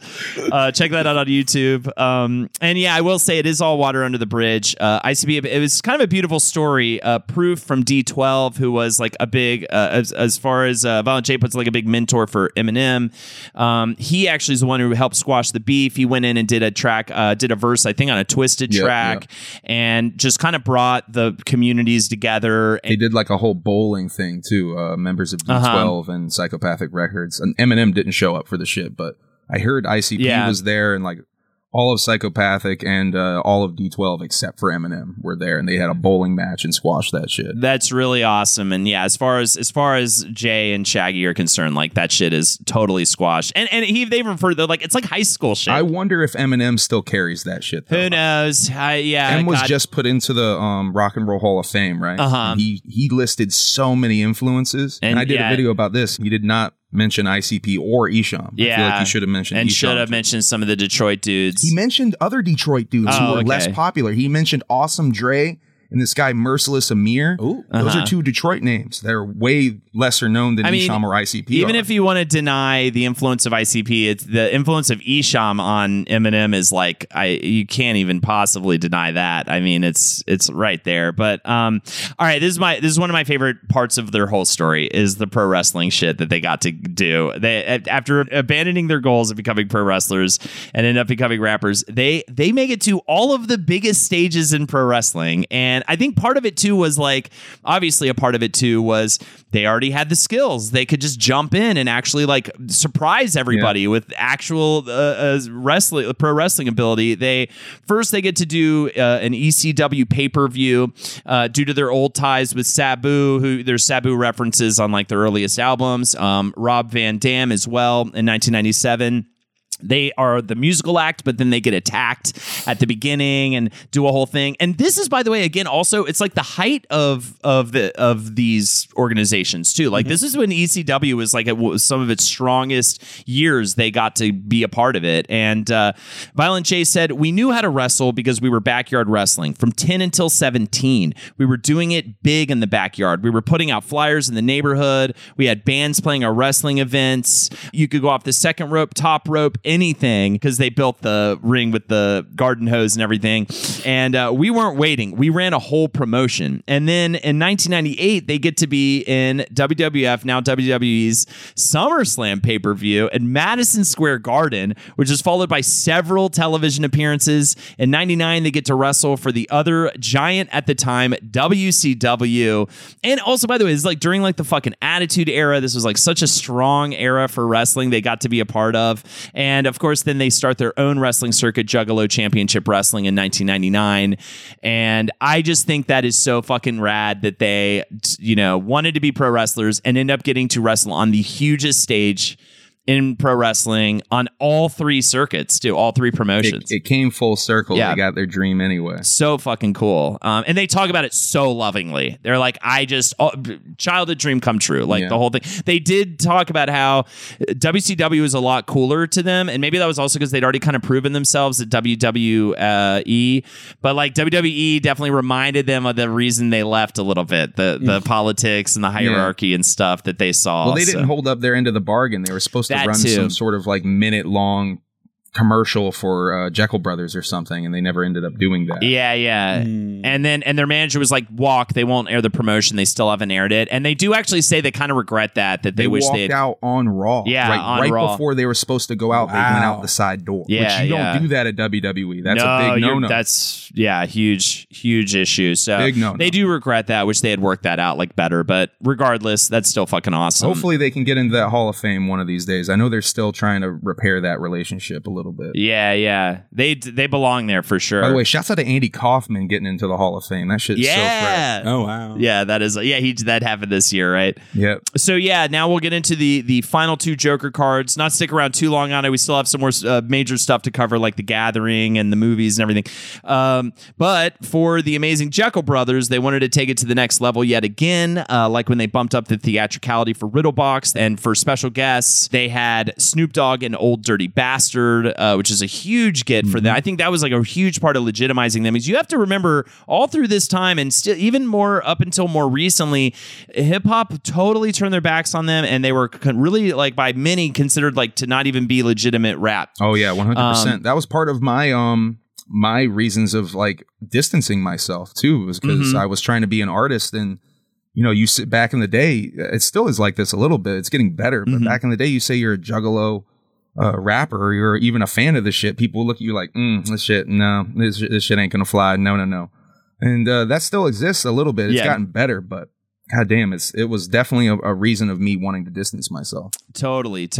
I will say too, by the way, if you're gonna try one, I mean, I'm a Great Malenko boy, but Amazing Jekyll Brothers is pretty phenomenal really for a first listen. I mean, this was their big like swing to the fences. Like, it's when they knew everybody was watching. You know what I mean? Yes. Yeah. And everybody watched them in a feud with Sharon Osbourne on Howard Stern around this time. Sharon Osbourne was manager at the time of a band called Cold Chamber. Look up pictures of them. They're real cool dudes. And ICP ends up kicking them off their tour because the audience is just not responding to them well. And Osbourne and ICP, they end up duking it out on Howard Stern. Epic. Osbourne bets them their next album will not sell 200,000 copies, which ICP accepted. I actually went through a weird phase of my shitty desk job in New York in the 2010s where I was watching a ton of old Howard Stern on like YouTube, and I remember watching this and loving it because he of course in classic Howard Stern fashion, he gets them both all fucking riled up and screaming at each other, and it's just a great episode. And they were great on that show. They were so funny and like always lively. They were always a good guest on that show. And then we'll get into it, the last couple of albums with Mike E. Clark, the double album Bizarre and Bizarre, we talked about that already, but then we get to the final Joker card released with the Wraith Shangri-La. By the way, before we move past it, can I just say about the Sharon thing? Yeah. She, by the way, lost that bet. Super lost that bet. ICP only wanted her to pay to a charity. They didn't want the money. They wanted her to pay to a charity, and she still has not paid that. Still has not paid. I just wanted to bring that heard up quick. I heard they hadn't paid it. I heard she hadn't paid. They only up. wanted it for the charity. I just wanted to make that real fucking clear. And also, that was the most idiotic, because the whole thing. I forgot to mention the best part about this. The whole thing was that she was so in with the industry, and that's why she was making all these claims. And she was just like, "You're finished. You're done in this fucking business." And they were like, "We don't give a fuck about the industry. Yeah, we don't give a fuck. We haven't had the help from the industry in fucking years. We don't give a shit about the industry." Exactly. I love that what about makes them. you think that we don't have any MTV play? What do you think you're gonna hurt? How are you gonna hurt us? Yeah, exactly. How are you gonna do it? The only time ICP ever showed up on MTV is when they paid for the airtime. Yes. Yes. When they tried to get Let's Go All the Way on TRL. That was a whole debacle. A bunch of juggalos showed up. Yeah. And I fucked TRL so hard. By the way, I was a part of that back in the day. We were rigging that system. Yeah. We were voting like 50 times a minute and shit. Yeah. Amazing. And they didn't play the video too. No, no, they did not. That shit should have been number one that day. So, of course, we already mentioned it, but on the final track of Shangri-La, or maybe we talked about it, I think maybe before we started, on the final track of Shangri-La, titled The Unveiling, they reveal what they were working towards the whole time: for juggalos to find God. Something some thought might be a joke and others didn't love after all the horrors and carnage. Violet J said, "Some people might have been upset, but through our eyes, all we did was touch a lot of people. We definitely wanted it to be something everlasting." And I love that he says this, because it totally is you, Humble Among. Yeah. Maybe a 19-year-old might not understand or like that ending now, but later when he has 4 kids, he might think that was the shit. Now, let me tell you something. I got sober from alcohol 3 years ago, right? Hell yeah. And after getting sober, that album resonated with me in such a different way.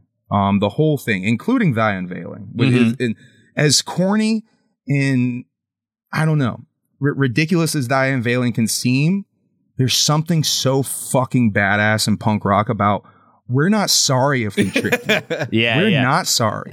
We don't care what happens. We're not sorry if we trick you. We swing our hatchets. We don't care what happens now. That's the other one. We don't care what happens now.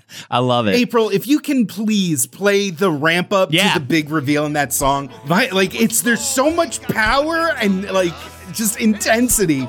If whatever you feel about belief in a monotheistic God in heaven, the just sheer showmanship and balls of that moment is so infectious. Behind Dark Lotus, the circus and everybody at it. Who invented juggalos and juggalettes and fucking Fago showers? What about that feeling you get when bumping our shit? Who's behind the juggalo powers? This ain't no fucking fan club. It ain't about making a buck. Don't buy our fucking action figures all the way to... We don't give a fuck. So cool. Violent J or Shaggy the Butterfly or 17. When we speak of Shangri-La, what you think we mean? Truth is we follow God. We've always been behind him. The carnival is God. So good. Honestly, the song is hype too. It really builds well. I was kind of surprised I was here. Here we go, because I'd never heard it before until we did this episode, actually. And oh, really? Yeah. So I was actually, this is fucking hype. So much of just a layperson's ICP knowledge is just a blog post on Spin Magazine being like, "Hey, did you get a load of what they did now?" Right. Fuck Spin, by the way. Spin's one of the major reasons that they have a bad media. Yeah, totally. Fuck Spin for that shit. I feel like Vice kind of adds to it a little bit. They're not as... Spin straight up tried to paint them as minstrel clowns back in the day. They had a whole comic book that they did where they tried to literally they're minstrel clown. Fuck Spin for that shit. And here's where I'm going to roll out my thing that I love, because I was also at one point a fish head. There is a book that I absolutely love. Yes. Great book. About a guy that follows around both the subcultures, fish heads and juggalos. It's called You Don't Know Me, But You Don't Like Me. And it is such a... Nathan Rabin, right? Yes. Yeah. I highly recommend, especially if you're into different music scenes and subcultures, and especially if you're into shit that, like the juggalos, where it's outcasts coming together, creating something beautiful. It really, really gets into, I think, the nitty gritty with specific stories of why these are some beautiful subgroups, and it's very, very cool. And especially for me, because I'm just I feel so connected to both. But ICP and Twisted, while on tour, they watched a low-budget film by a hip-hop label, Big Baller Records. They're the house of Lady Ice, Po' Boy, and the Mint Squad. The movie is called Big Ballers, the movie.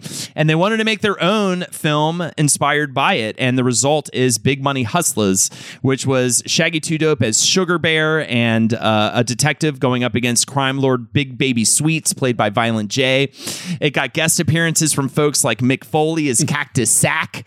And this project was kind of a shit show. It went way over schedule and budget. Apparently, the film crew fucking hated ICP, hated the movie, and everything. Like, Violent J wrote the script himself based on ideas shot around by him and Shaggy, and I think maybe the Twisted Guys as well. And, you know, it's just a big, silly, funny, kind of over the top, like almost 70s style, like gangster film. And yeah, there were 2 strikes during production by the crew.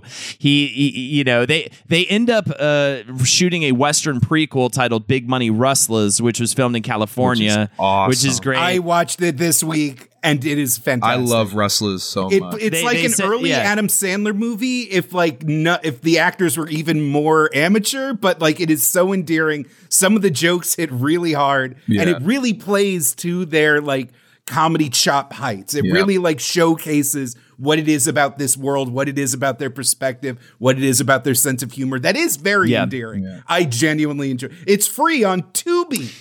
Check it out. I think both of them are on Tubi. And I think the documentary, the Gathering documentary is also, Family Underground is also on Tubi for free.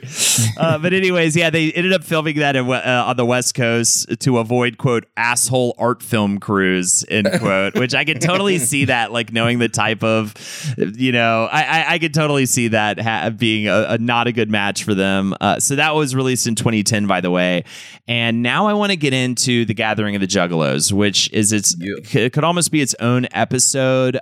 Try to give a pretty quick rundown while also hitting on some of the more fun, chaotic elements. The first gathering happened in the year 2000 in Novi, Michigan. It started out pretty haphazardly in true ICP fashion. Violent J said it was his brother that put it together. They actually, I hope this is true, they put info in the liner notes of the Amazing Jekyll Brothers. Yep. They said something was going to happen on this day. I fucking love it. They had no idea what they were going to do, but something was going to happen, so they had to figure that shit out. Violent J said, I remember we did Howard Stern that morning, and when we flew back to Detroit, we saw juggalos everywhere. We were like, this is crazy. In the airport and in the freeway, on the way to the expo center, we started to say, what is this? Look at those license plates. These kids came from Delaware. Those kids came from fucking all over the place. And we just realized what we had put together. Shaggy said, we learned that people from all over America were willing to travel to one spot, to gather in one spot, to make the gathering happen. So their live set ends up ending early with a stage bum rush. Even 3 songs. Even the 3 songs, and they rushed the stage and tore it apart. Even the seminars ended with a bum rush to the stage. Like, it was complete chaos, total madness. Well, it was like a hotel. Yeah. They did it like in a convention center. Next to the insurance adjusters of Wisconsin. The first 3 years were in like a convention center and a hotel. And I mean, there was like a wedding going on. Apparently, the year the second one happened, they were like, that poor wedding. The second year, apparently, a riot broke out. Yes, there was a riot that broke out. So this is some Juggalo lore. Apparently, a Juggalo punched a horse. Punched a horse. The cop horse. Amazing. AHAB, man. Ahab. So yeah. Toledo was year 2, by the way. This is that year. And they don't get invited back to Toledo for a decade. It was such chaos. They ended up, like, Violent J ended up, like, beating the shit out of a guy with his microphone at one point because he, like, stole his chain. There was, and actually year 3, I believe, was the riot. It was in Peoria, Illinois. Yeah, that sounds about right. This was the notorious Bubba Sparks getting booed off as well. And the riot apparently was caused by titties. Violent J said, it's a fucking rock and roll concert, man. Titties come out. The police were stopping titties, man. And that's what started the riot. The girl, she had her titties out. They grabbed the girl and pulled her off this dude's shoulders backwards in front of everybody. People started booing and throwing shit. Next thing you know, tear gas. And that's where the riot came in. Over some fucking titties, man. Amazing. After that, they found sanctity outside at Nelson Ledges Quarry Park in Portage County, Ohio. And Violent J, this is when they had the revelation. Violent J said, when we went to the woods, there was never another problem again. There was no issues because there was no bullies there. We hired security. We told security, relax. Have fun. If you're in the front fucking row of the concert, if you don't like this shit, move and let somebody else on the staff work that position. Don't stand there mean mugging everybody. Yeah. Security's having fun. And so getting outside, this is the huge step forward. But it wasn't until 2007 when they made it to the Hog Rock campgrounds in Cave-In Rock, Illinois, that they found their true home for the gathering. There was a lot more land to work with. They also had the dude that runs it. They called him Hog Daddy. He loved the whole scene. They even got calls from like Novi and from all these other places being like, don't host it. These guys are terrible. And he was like, fuck y'all. Like, I like this shit. I think these guys are great. And he even got involved. He got involved in like the wrestling events and stuff like that. I think he'd even do like kind of a bonfire, like a burning thing as well. Like a Burning Man almost type of thing. And it just really took off from there. And that's when it really started growing. And that was also the year the Yin Yang Twins got booed off stage. Something that would happen time and time. I think another thing when you know, it's so funny how they kept entering the news in different ways. And like one, you know, obviously the tequila thing, but you had all this, like, it was like, this is not like any other music festival. Like, you were playing towards a certain community, and even they sometimes feel dubious about who gets booed off and who doesn't. They begged the Juggalos not to boo Tila, by the way, that day. Yeah. That day. By the way, yeah. They came out and they're like, please do not, you know, they thought, they were like, she's hot.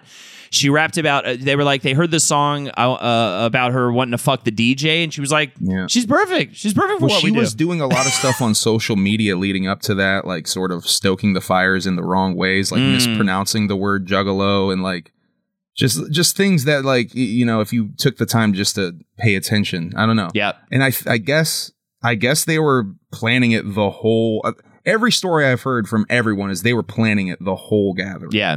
It was all leading up to that. Yeah. It was they were ready gonna fucking... Motherfuckers were saving their shit. Literally saving their shit up in bottles to throw at her. So that they were ready. They had this to say about the Yin Yang Twins ones. They really hate that happened. They said sometimes it's really fucked up, man. Sometimes it's just not fair. Sometimes the performers go up there and do everything right. I don't know what it is, bro. It just don't work.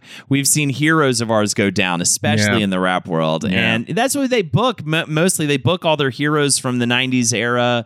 It kind of became if you're an this old school rap fan, the Gathering's a great fucking. It kind of became this tribute to that '90s era. You know, Cool Keith, Onyx. Yeah, Cool Keith. Oh my God. Here's a list of just some of them. Bone Thugs and Harmony, Vanilla Ice, George Clinton, who killed it apparently, did an amazing show at the Gathering. Coolio, Old Dirty Bastard, Power Man 5000, Digital Underground, Too Short, Ice Cube, Guar, Scarface, Naughty by Nature, Method Man and Redman, Warren G, Cypress Hill, Busta Rhymes, Juvenile, Lil Jon, P.O.D., Green Jelly, which is so funny. Yeah. Cheech and Chong, Cool Keith, you just mentioned Danny Brown, Master P, Raekwon, and the Ghetto Boys. Just some of the acts that have performed there. Of course, also, like, we just don't have time for it. There's all the other, like, Psychopathic Family. Like, we mentioned Twisted. You know, there's so many acts. That's a whole episode in itself. That's a whole thing. The whole Twisted ICP divide thing. That's a whole thing. All that shit. And then just every other, you know, there's so many other groups that were inspired by them that, you know, Don the Paint are part of Psychopathic Records.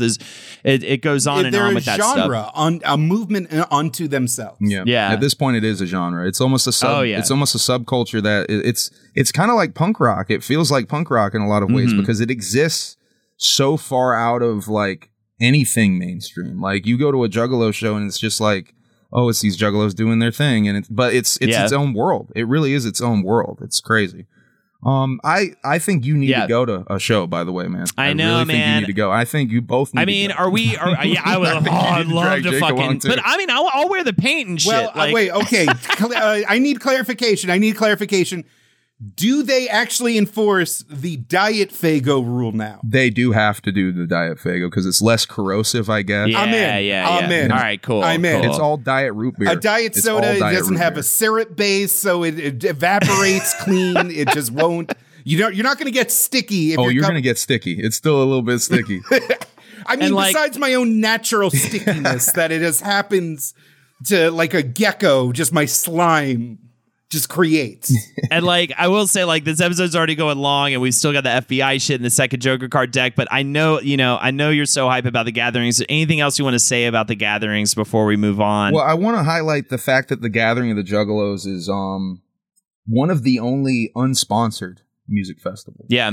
They don't have any corporate sponsors, none of that shit. Oh, in fact, they even talk about how they lost money on it up until just recently. They say they lose money every year, but I think that they've maybe corrected course with that and they've started making some money. Shaggy said just in that Steve-O interview he did, he was like, we literally like, and I think that was from like the last couple of years, he was like, this is the first year we turned a profit on it. So that's cool. That was cool that he's honest about that shit too. And he'd say it's like, it's just their gift back to the Juggalos. The reason why they've been doing it every single year is like they just want to give back something, because I mean, they talk about how, I think it was after the first like Hallowicked tour or whatever, the first like big tour they did off of probably Riddlebox or maybe Ringmaster, where they were able to come home and like they told their mom, told his mom he could. I think it was Violent J was like, Mom, you can quit your job, like I got you covered, bought everybody houses, did everything. I mean, they've been set for a really long time, so it's pretty cool. Any like favorite moments from, or like what's like, I mean, anything you love about the Gathering that you want to mention besides just hanging with the people? I love how nice everybody is. It really is nothing quite like it, man.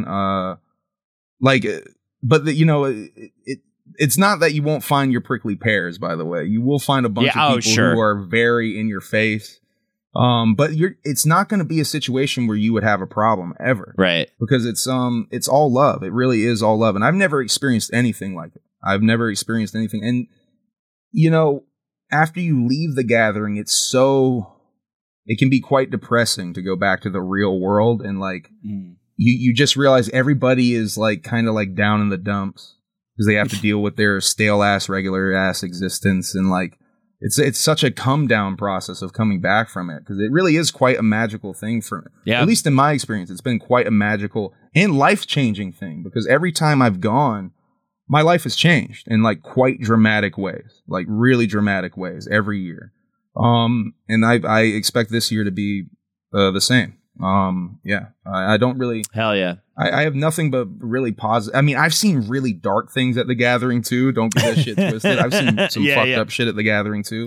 But in the vast majority of it, it's just such good shit. And like, I highly recommend you guys try to go. I highly recommend it, because honestly, I don't know how much longer this shit's gonna go. Yeah, for sure. I mean, especially with Violent J. Yeah, he announced a couple of years ago he's having some heart issues, and they stopped touring regularly. So it really is only these big events that they're doing anymore, like the Halloween, the Juggalo Day, these type of events.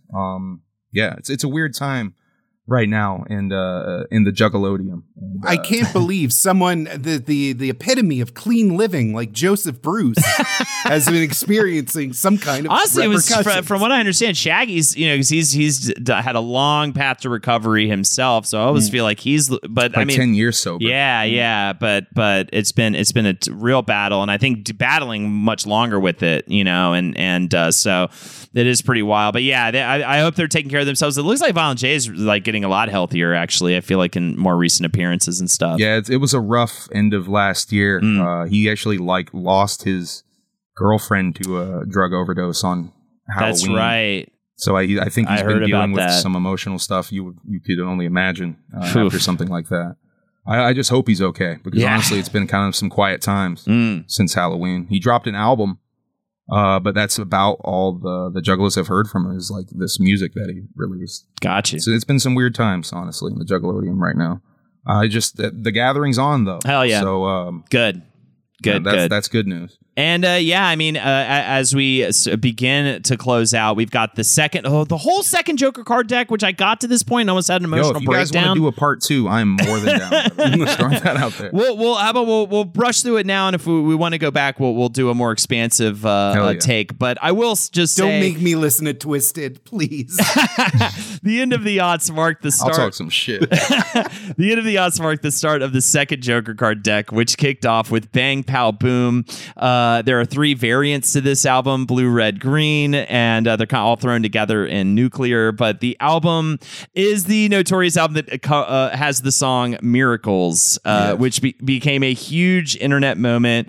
It brought ICP back into the spotlight worldwide with its classic lines like, fucking magnets, how do they work? And I just love how good of sports like Violent J and Shaggy 2 Dope are. Like, they love when SNL makes fun of them. They think that's fucking great. Like, they think it's like a huge achievement for them that whenever that happens. Violent J said, when it came out, the joke was, are they serious? Did they think those are miracles? Are they fucking serious about that? Once again, ICB is looked at like goofs, you know? And that's all right by us. Shit, that's super all right by us. All you got to do is look at the music video and know that they are like not 100, you know, that they're like, they understand exactly what they're doing. Total. Shaggy's hilarious. Like, they're both hilarious, but Shaggy's makes me like legitimately laugh in his interviews and stuff. I mean, they're funny. The important thing to understand about Miracles too is that that song was written.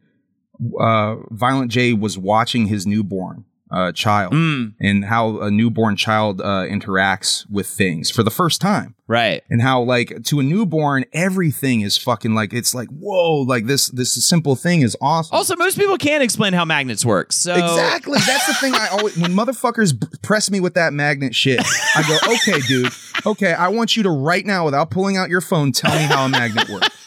And then I'll let them be like, yo, pull out your phone. Pull out your phone and tell me how a magnet works. So I would also like to clear the air because this earned them the false rep of being evangelical Christians. Shaggy 2 Dope in an interview said, I'm not religious. Violent J said, we don't go to church. I don't have a pastor, nothing like that. But I like to think I believe in God. But that's not what the song is about. But they've constantly said, like, we just believe in God. We're not low key like evangelical Christian rappers or even at all. Like, we're just, you know, religious in the general sense. The core of their metaphysical statement is just, if you are like good deeds are rewarded in whatever comes next. Yeah, that's like as far as they go. Totally. Bad deeds will be punished. Good deeds are rewarded. It is worth being a good person, and that's not which is simple. crazy. You know, just simple karma. Yeah, you know, and that's a big thing with ICP. They talk about karma quite a bit. Totally. You also have the Mighty Death Pop, 2 companion albums, The Marvelous Missing Link Lost and The Marvelous Missing Link Found. Fearless Fred Fury and Yum Yum Bedlam is the most recent one. Is there, of the new 6 Joker card releases coming out, is there one or two you'd point to like that you really particularly like? I really like Fearless Fred because honestly, that's like the era right when I came back. Oh, cool. And Fearless Fred has such a cool concept to me. The concept behind Fearless Fred Fury is all of the dead people who've ever died in the entire history of the world, how they're mad at you for all the things that you're not doing that they can't do. Ooh. See, I fuck with that concept. Yeah, yeah. Someone who tries to get as much done as on this mortal plane as I possibly can. I fuck with that concept. I like that. I really like that. That's awesome. And it's also about revenge and sticking up for yourself. And I like those concepts. And I think there's some really dope messages on that album, specifically in that lane. And it's obviously just so important to me because that's where I came back in. I think their sound on Bang Pow Boom is really strong. I really like the production on that album. It's kind of like a beach rock sound. It's like a pop. It's got Def like a pop too is like that a little and bit. I really appreciate that kind of change in direction. What were you going to say, Jake?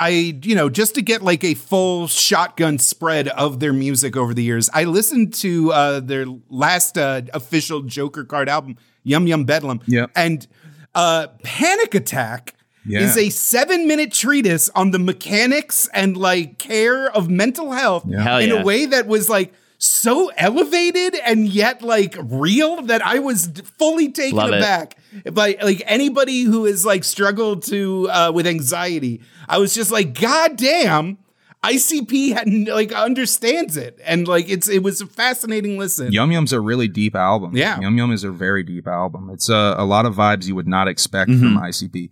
Yum Yum is also the first female. Yeah, I noticed that, which I thought was cool, and kind of a little bit more of a reckoning too, like kind of bringing in, because there's a huge, obviously the Juggalette community is large and in charge and vibrant, and like the Gathering scene. I mean, that's another cool thing I feel like you see when you watch footage of the Gathering. It's a pretty even mix of male and female contingencies, like, so it's cool to finally have a lady Joker card in the mix. I mean, there's a lot that goes into this, but it was kind of interesting, I think, when I first heard about the situation with being classified as a gang by the FBI, and I think initially it was kind of just like, that's crazy, and also really stupid, and like, but I didn't realize, like, really, but also kind of funny because of their history. Totally, because initially they were like, we're a real gang, and then they became wicked clowns, and now they're like, these wicked clowns are gang, and then they had to sue the government to declare that they are not. And it would be legitimately funny if it wasn't for all of the real life consequences that were involved. That's where they thought they started taking it seriously, when they started hearing juggalos tell them stories personally about how this is fucking their lives up. It's like a real bummer. Like in 2011, the FBI classified the Juggalos as a gang in their National Gang Threat Assessment List. This allowed law enforcement to stop and arrest fans just for wearing an ICP shirt, and led to Juggalos losing their jobs just for being affiliated with the music. After a bunch of incidents involving their unfair arrests and consequences for Juggalos, ICP sued the FBI in an attempt to reverse the gang label. It also super fucked them. Like, they were all over taken Hot out Topic. of Hot Topic. Yeah, all over the Hot Topic t-shirt wall. They got removed from that. They were like the biggest sales at Hot Topic. I mean, this is like a huge hit to their income and everything. Venues were raising questions like, no, this was a threat to the entire thing they built. Yeah. And you watched The United States of Insanity, right, Jake? Yes, it does a very good job of like telling the story of the band and how this designation kind of just on a personal level and professional level, like, really messed things up for them, and how they went about remedying that situation. There's an amazing reenactment where the lawyer for ICP is confronting the FBI's lawyer, and the FBI lawyer is like, well, it's just a assessment. It's just an advisory thing. And the Juggalo lawyer is like, so if the cops follow that advice, that means it caused harm, right? Yeah. Or is that assessment just for nobody? And the judge is like, damn, that's a really good point. Like, unfortunately, they didn't. I think they're still on the list technically. Yeah, but they're still trying to get removed. Well, they got rid of the list. The list technically does, or at least publicly, the list doesn't exist. Okay. I find it hard to believe that the Federal Bureau of does not have any official gang list on their records. I find that real hard to believe. Yeah. The Juggalo March on Washington was a huge boom for the fandom. It really I love hearing Shaggy 2 Dub and Violent J talk about how much that day meant to them, is they didn't know if anyone was going to show up or anything. It was 1,500 demonstrators, just trying to say like, hey, we're a peaceful organization. Organization's even a silly thing to say. They're fans of a music group. It was the same day as a Trump rally too, so it was Juggalos meeting the Trump motherfuckers too, which I think is really dope. I think that's I'm sure there were some rebel flags at that Trump rally too. Yeah, I'm sure. But at its core, like the only argument that would come up is like, oh, there was this house in Salt Lake City that was full of Juggalos and they were involved in a lot of incidents. Oh, Juggalos were involved in this crime and this murder. But really, it's just it's classist at its core. Is like the entire ethos of the Juggalo family is like, you will be accepted here. Like, we acknowledge the darkness and horrors that growing up in less than ideal circumstances can put upon you, and we accept you as you are. You are not broken. You are not you should not be ashamed of who you are. Like, we are here for you. So of course, like, it's just society is, if you're going to have people that have been through a lot, that don't have a lot of material security, they're going to be involved in crime. And some of those people will also be Juggalos. And it was just a way to like, oh, there's someone we can fuck with. Like, hey, are you looking for people to fuck with, cops? Here are visual indicators of some people you can fuck with. Yeah. They probably did something. Go bananas on them. And it's just deeply unfair. I mean, that's all of, if you want to get even deeper, that's all of gang culture too. I mean, that's demonizing a lot of gang culture. Oh yeah. That's a much deeper subject though.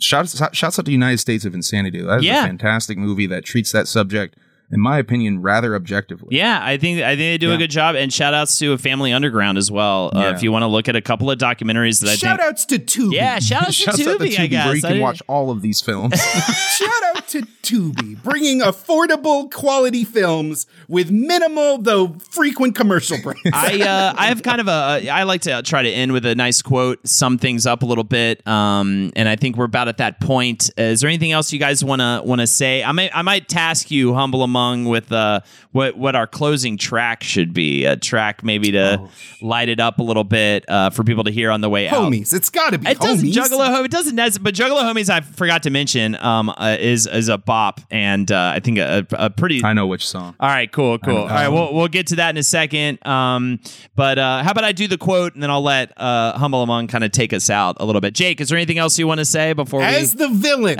as the cruel fucking snob to you underdog slobs? Maybe the sketches aren't gut-bustingly hilarious. Maybe the raps aren't the most technically complicated. Maybe the bars aren't as deep. Maybe the music, especially when listened to in a marathon session, blur together into just a series of 12-year-olds making poop jokes at each other for the amusement of nobody. But there is heart there. There is something real. There is something endearing. And though I may not ever pick up another ICP album as long as I live, I am glad I spent time with them. I am glad I got to engage with this incredibly rich and fascinating story, lore, and everything else. Now, if you'll excuse me, I have a polo match I have to get to. Me and my Richie friends and my skinny girlfriend, whose butt is very tiny, and I love it. Say hi to Harry and Meghan Markle for me, Jake. Here's a quote. Of course. Here's a quote from Violet J that I absolutely love. The thing about ICP is really quite simple. Me and this guy grew up together as friends in his mom's front yard and in his mom's backyard. But everything that was cool to us as 13, 14-year-olds, everything we thought would be the shit is exactly what we're doing. It's simple. We just applied what we thought would be the shit, you know? We're going to be the bad guys and and have the makeup on, and we're going to be the most hated, and we're going to be this and that, and one day we're going to do wrestling. And we did everything we set up to do as kids. And we still are doing it today. Same fucking thing. According to most people, we ain't the shit. We're scrubs. And we are and always have been broke as fuck. And we know it. We ain't tough gangsters. We've been getting fucked off. Our whole lives we have been the scrubs. So we might as well rep that in some way. And I say shout outs to those who rep the scrubs. You're more important than I think you'll ever understand. Shouts out to the flu. Hell yeah. I'm just saying, Weezer is right there, fellow scrubs. Weezer is right there. There's so much more inconsistent, actually. We already did our Weezer episode. All right. Humble Among, any final words and leave us off with the track? Subscribe to Humble Among on YouTube, Humble Among on all streaming gimmicks. Thank you guys for having me. This has been fucking awesome. This episode would not have been possible. Yeah, dude. I really appreciate it. Thank you so much. If you guys ever want to talk about horrorcore, obscure rap shit, sure, or ICP again, or whatever, I'm so down to do this shit again. This was an awesome time. But for the final song, I think we have to play ICP's Take Me Away from Bizarre or Bizarre. I love it. Before we hit that track, first of all, thank you again, Humble Among. Check them out on YouTube. Really good stuff, especially like that. There's hours of raw footage of The Gathering. Really good quality. Really, check out The Gathering documentary. Great stuff. But there's a lot of stuff on there around in and around the ICP universe. Check us out. Patreon.com/Whizbrew. We have weekly bonus content and ad-free episodes on there for just $5 a month. At the $15 layer, you can join us on Discord, where we cover whatever we're covering that week. This last Sunday, we hung out and listened to a bunch of ICP, watched music videos and shit like that. It was awesome. So we watched a couple of minutes of the shockumentary. Yeah. A classic. Way back when. So that's patreon.com/Whizbrew, twitch.tv/HoldenaturesHo. You can watch me stream Monday through Friday, twitch.tv/HoldenaturesHo. Jake? Follow me on Twitter @BestJakeYoung, Instagram @BestJakeYoung. And hey, I'm also doing a streaming thing. It's called The Cartoon Dumpster. It's every Thursday, 7 p.m. Just go to twitch.tv/PuppetJared. That's my VTuber avatar. I am the man behind the mask. or youtube.com/puppetjared. It's a grand old time. I would love to see you there. Hell yeah. April, take us away with Take Me Away. Welcome to the Dark Carnival. Planet J. Shaking too dope. The Insane Clown Posse. We'll live forever. Join us.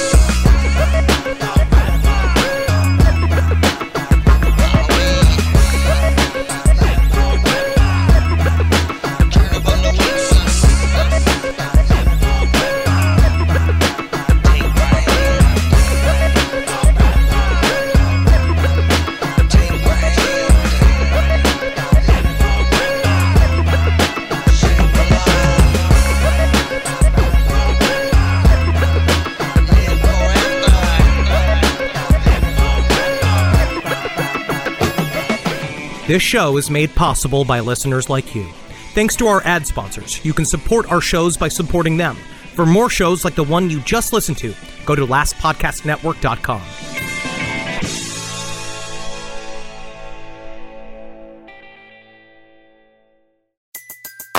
Everybody in your crew identifies as either Big Mac Burger, McNuggets, or McCrispy Sandwich. But you're the Filet-O-Fish Sandwich all day. That crispy fish, that savory tartar sauce, that melty cheese, that pillowy bun. Yeah, you get it. Every time. And if you love the Filet-O-Fish, right now you can catch two of the classics you love for just $6. Limited time only. Price and participation may vary. Cannot be combined with any other offer. Single item at regular price. Ba-da-ba-ba-ba. In a fast-paced world, every day brings new challenges and new opportunities. At Strayer University, we know a thing or two about getting and staying ahead of change. For over 130 years, we've been providing students like you with innovative tools and customized support, so you can find your way forward and always keep striving. Visit strayer.edu to learn more. Strayer University is certified to operate in Virginia by Chev and has many campuses, including at 2121 15th Street North in Arlington, Virginia.